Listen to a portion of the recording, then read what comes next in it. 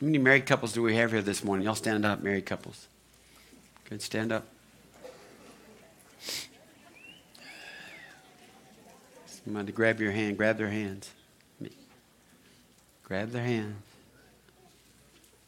If you're not sitting with them, go find them. I'll give you a couple of seconds to go find them. Not one of you has a perfect marriage. You don't have the perfect mate.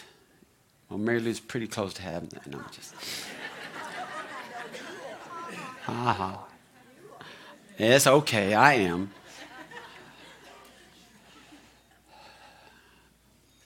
It's okay to give him a kiss right now if you want to. Go ahead and give him a kiss. On the lips. Yeah. That's a form of worship. You know that, don't you? One of the words for worship is to kiss. I want to bless you this morning. Father, I thank you for these couples in this church. And I know not all of them have their mate here with them. There are other places. Maybe they're serving, they're working. But Father, I bless these marriages. I know in this day and time, in this culture, it's not even a popular thing anymore to get married. It's just, let's just live together and see if it works out. But I thank you for these in this building, in this church body that have said, I want to be obedient to God. Father, you've directed that person to me, and I love them, and I cherish them, and I honor them. And I bless these marriages to grow, not just in their love for one another, but more importantly, that their first love would be Jesus Christ. And Father, if he's been pushed to the side, Lord, that they would allow him to regain his place on the throne of their hearts and on the throne of their marriage. Father, I bless these marriages. I bless these families that they represent today to be strong, to be rooted and grounded in the love of Jesus Christ and in the Word of God.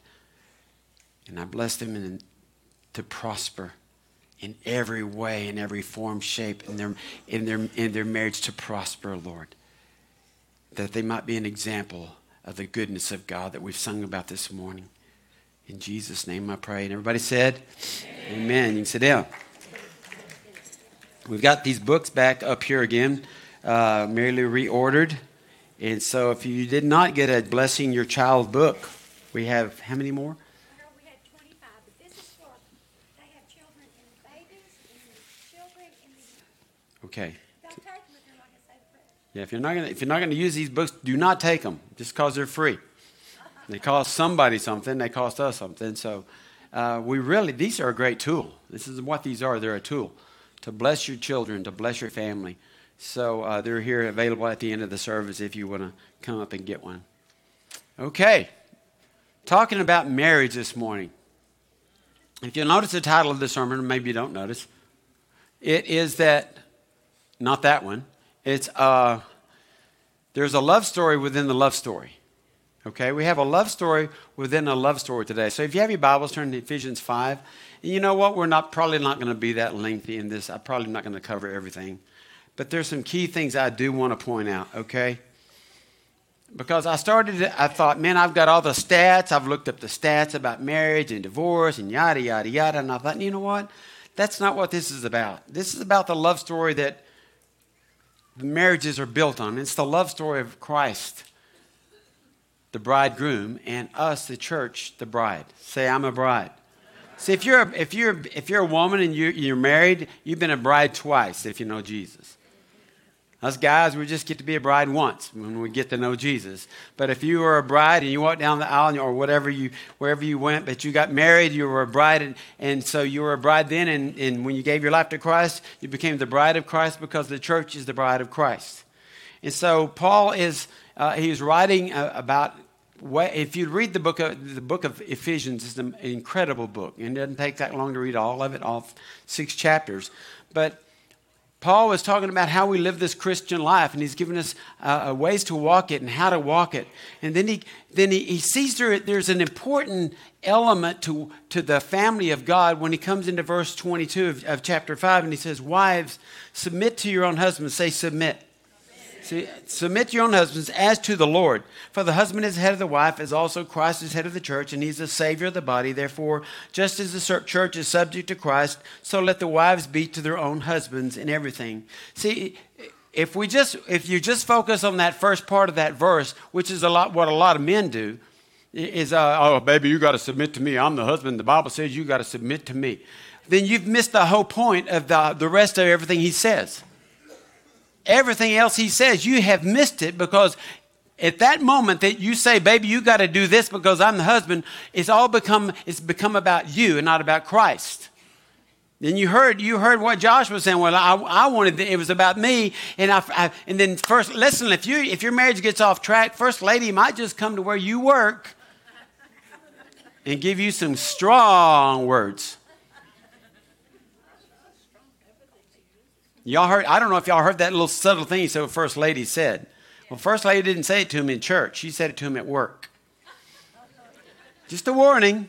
Just a warning. If you're at your job and you see First Lady pull up, you might want to run. Or you might want to get free. So stay. Okay? Submission, listen to me, church. Submission is all about the mission. The word submission means to come under the mission of. You know, it's like a submarine goes under, the subway goes under, submission goes under the mission. You subject yourself to the mission. And the mission of every marriage is, listen to me, the church. I'm not going to be long. Maybe. The mission of every marriage, if we can just get this, if the mission of every marriage is to glorify God. It's not about, oh, I get to marry her so we can have sex. That's a beautiful part of it. God designed it. It's okay. I mean, it's wonderful. He designed it so we could procreate. But it's about, is my marriage going to be an honor and a glory to God? I want to tell you something. Divorce does not honor God. Separation doesn't honor God. When you go your way, she goes her way, and you go back to the world, it does not honor God. But when you come into a union with each other and with God as the head of your home, and you come under the mission of Christ, not the mission of your happiness, but the mission of God, the mission of Christ in your life, I promise you, as long as you lift him up and he's number one in your marriage will be 100% successful. I don't have to back up on that at all. If the husband and the wife are seeking God first, the Bible says all these other things will be added to you. Your marriage will be successful. When they come into my office, oh, Pastor, we're this, we're that, it's always because this person or that person quit. They left their first love was Jesus Christ. And when he quits being your first love, I'm telling you, troubles will happen. Conflict will happen. Disunity will happen. Whenever you say Jesus is not Lord of my life or my family anymore, I promise you the devil is laughing his tail off. And he's coming in like a flood. And he is laughing, and I got this family now. And see, you may know Jesus Christ. You may have your ticket punched. You're going to go to heaven because you accepted Jesus Christ in your life. But your marriage or divorce or whatever it looks like will not be an honor and a glory to God. So to understand this submission, we have to go back to Ephesians 5:15. It says, see then that you walk circumspectly. That means upright. Walk in pureness, walk in holiness, not as fools, but as wise, redeeming the time because the days are evil. How many of you know the days are evil? Yes. Right? Do y'all believe that we live in evil times? Yes. There's a mass shooting and murder almost every day in the United States of America. Did you know that? Almost every day we hear about it. There's evil everywhere around us. Therefore, do not be unwise, which means be wise, but understand what the will of the Lord is. So he's approaching this thing about marriage, but he's saying, you got to understand the will of the Lord. And do not be drunk with wine, in which is dissipation. Dissipation just means you go overly drunk. You were staggeringly drunk. You were vomiting up drunk. Dissipation. But be filled with the Spirit, speaking to one another in psalms and hymns and spiritual songs, singing and making melody in your heart to the Lord, giving thanks to always for all the things to God the Father in the name of our Lord Jesus Christ. And then he says this one other thing, submitting to one another in the fear of God. We're supposed to submit to one another. What does that look like? What does that look like, Lorenzo, when we're supposed to submit to one another? I believe it looks like this, that we care about what you care about. We care about what you care about. You're not higher than that person there that's sitting there. You know, oh, I'm smarter, I'm prettier, I'm all this. I'm more spiritual than you. Listen, if you're talking about submitting to one another, but you're taking this high road that you're something better than them, then you're not going to be able to submit to one another. You're not going to listen to one another. You're not going to hear them because you already got all the answers. You ever talk to anybody that has all the answers?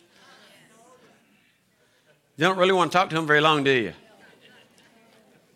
So to be successful in submission, you have to understand first what the actual mission is. It's not about, I think I just see this beautiful wedding planned, and I see this place we're going to go, and our honeymoon's going to be incredible, and we got this house, we got these dreams, we got these plans, but God's not in the picture. Then you've missed it. You've totally missed it it's all about your profession. It's all about your status. You've missed it. And you won't come under the submission of if you don't know what your mission is. We're all called to submit to the Lord. Whether you're single, see, this message is not just, it's for everybody. It's for me, it's for you. It's for if you're single, if you're divorced, if you're going to get married, if you're married, if you've been married 50 years, it doesn't matter. This message is for you this morning. So don't check out of me while he's preaching about marriage. So I'm not going to talk. I don't need to listen to that because I'm not going to get married, or I've been married a long time. I know how she is, and it's not going to change.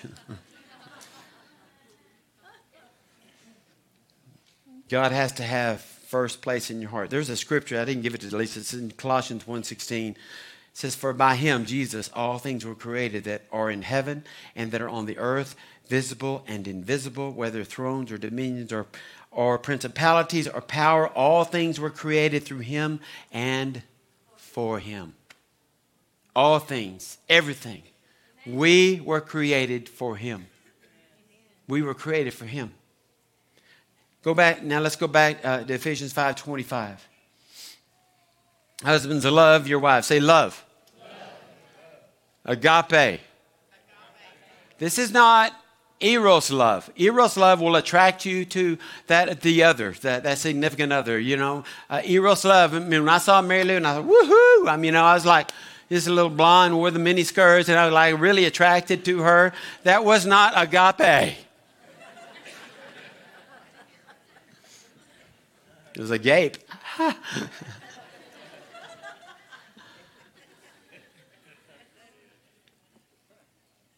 He says, husbands, love your wives. Agape your wife. See, love is, and when you look at it in agape, love is a choice. See, a lot of people do not believe that. Well, I just fell in love. Well, that's eros. Eros, however you want to pronounce it. That's the kind of love that God designed in us so that we would find that other. So we could procreate, because that was one of God's plans, to procreate and multiply the nations, right? So he gave that within us. He put that within us. But agape is a choosing love. It's a self-sacrificing love. It's not my way, but it's God's way love. So when we agape, see, a lot of people say, I just quit loving. No, you stop choosing to love her. Well, I just can't love him anymore. Yes, you can, because you have a choice, so you can love him. And then you work that out with God. Love is a choice. Husbands, love your wife just as Christ also loved the church and gave himself for her, that he might sanctify, set apart, cleanse her with the washing of the water by the word, that he might present to himself a glorious church, not having spot or wrinkle or any such thing, but that she should be holy and without blemish. What a love story within a love story. See, starts out, talks about husbands, then he just shifts right in the middle of the sentence. I'm talking about Christ. I'm talking about the church. We're the bride of Christ. I know a lot of guys don't even like that terminology, but we're the bride of Christ. That's just how he put it. And when you give your life to Christ, here's the mission if you should choose to accept it. The mission is, are you going to come under the submission or the mission of Christ in your life? You're going to find that place where this love story overtakes you. And you fall in love with Jesus first. And then he will direct all the rest of the stuff that you need in your life. Husbands, love your wives. You see, when you talk about submission and you put it in the context of love, it changes everything. You know the old saying, something I heard a while back, and I started saying it, and other people are saying it just because I said it, I'm sure. It's not that I have to go to work, I get to go to work. I don't. When we change the way we speak about things, we'll change the way we live.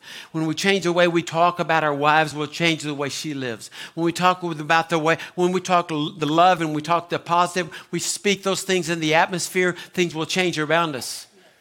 If you wake up in the morning, oh, good Lord, there's my wife. Instead of saying, oh, good, thank you, Lord, there's my wife. Right?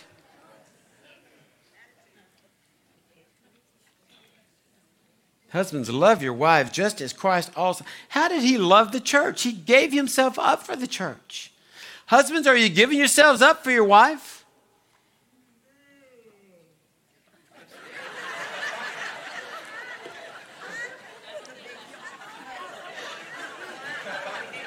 Was that a demon that just came out?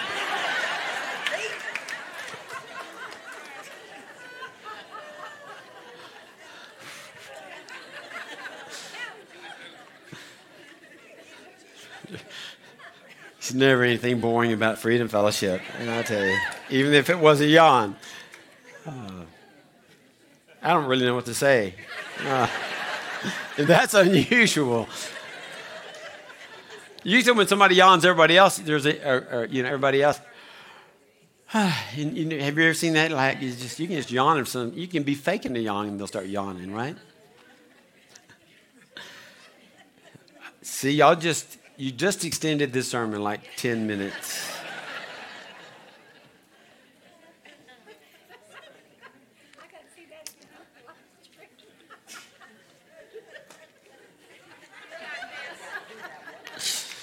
Oh, I don't know, and I don't want to know. Oh. What did they say? That's still the wrong title. It's not Folly and Love. If you want to change the title, that just bothers me that I'm looking at the wrong title. That was last week. Okay.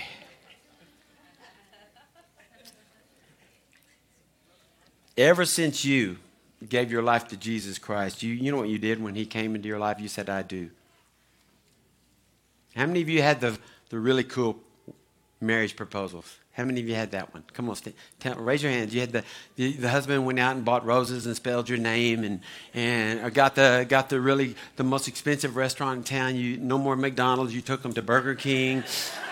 And so we're grading up, baby. We're going to the grill burgers, and you took them to Burger King and you got down on one knee and the kids are all screaming around you, but you were so serious and you spelled out her name with French fries and.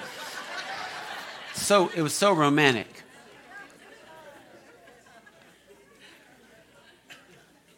But see, when Jesus came, he said, will you love, honor, will you care for, will you do I'm the husband, we say vows to him.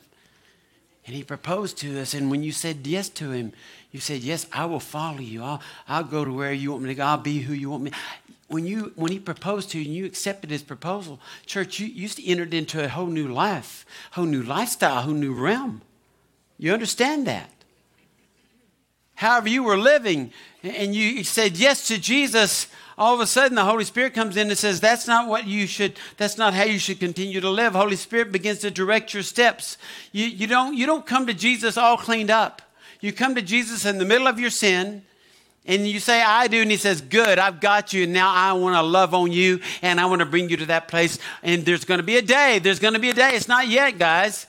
But we're married to Christ. But there's going to be a wedding reception in heaven. That's going to be beyond any wedding reception that you can ever imagine. And we're going to stand before that great banquet table. And we're going to see the bridegroom face to face someday. Can you imagine that? Woo!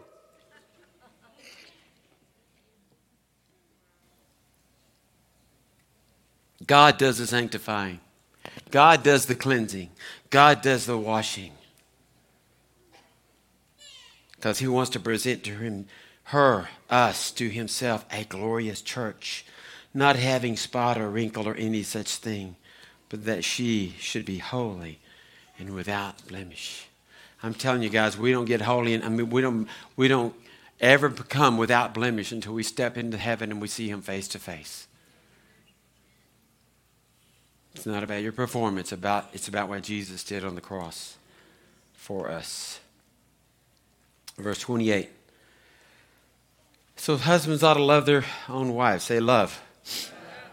As their own bodies. He say who loves his wife loves himself, for no one ever hates his own flesh, but nourishes and cherishes it, just as the Lord does the church, for we are members of his body, of his flesh, and of his bones. Again, we could be talking about husbands and wives here, but he's talking about something greater than that. He's talking about us today as individuals. Jesus said this, that we are to love the Lord our God with all of our heart, soul, mind, and strength, and love our neighbor as ourselves. And it's hard for a husband or a wife or anybody else to love somebody else if you don't love yourself. Self-hatred will keep you from loving your mate. Self-hatred will keep you from loving your neighbor. Self-hatred will keep you from loving one another. Love your neighbor as what? You love yourself. See, it's implied that you love yourself there. It didn't say that, but I see it almost as 3 commandments. Love the Lord your God with all your heart, soul, mind, and strength, and love your neighbor as you love yourself. There's something really key here, guys, and this is probably where we're going to end this morning. Because self-hatred comes from many things. I met with a young lady last week, full of self-hatred. Anybody know anybody that's ever cut themselves? That's self-hatred. Anybody know anybody that's tried to commit suicide or committed suicide? That's self-hatred. Anybody know anybody here that just can't love anybody else? Because that's self-hatred, because they don't love themselves. When Jeannie came, the young lady that her video last week where she jumped off the bridge, when we sat in this room back here preparing for that video, she was sharing this whole story to us, and I said, Jeannie, have you forgiven yourself? And I mean, the dam burst. No, Pastor, I haven't. I said, would you like to? She said, yes, I would. And I led her through a prayer to forgive herself so she can now be free to love other people in the way God intended for her to love people. In this room, there are marriages where there is not a lot of love. And it's probably because you feel guilty, that you really don't love yourself. Let me tell you what self-hatred comes from.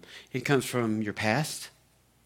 Usually, from rejection, abuse, generational curses, failures, disappointments. There's a million things that can come into your heart because you don't feel like you're good enough.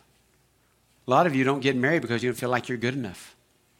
A lot of you are going to stay single because you don't feel like, because you hate yourself. You don't love yourself like Christ intended you to love yourself. And some people even portray self-hatred as false humility. They just do. It looks good. Well, no, I'm not that, No, that's saying God messed up somewhere. That's an indictment on God that he messed up. God didn't mess up. We do.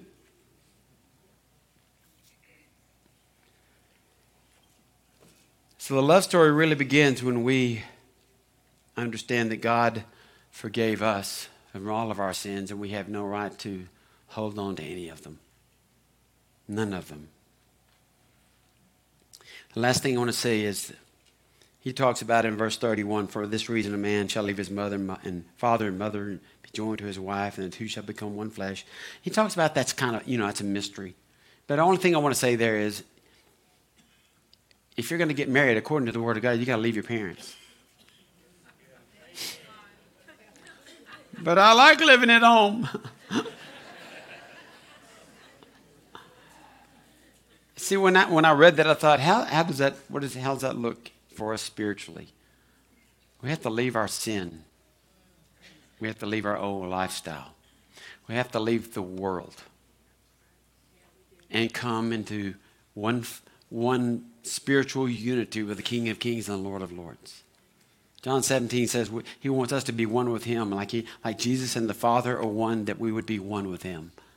Would y'all stand this morning?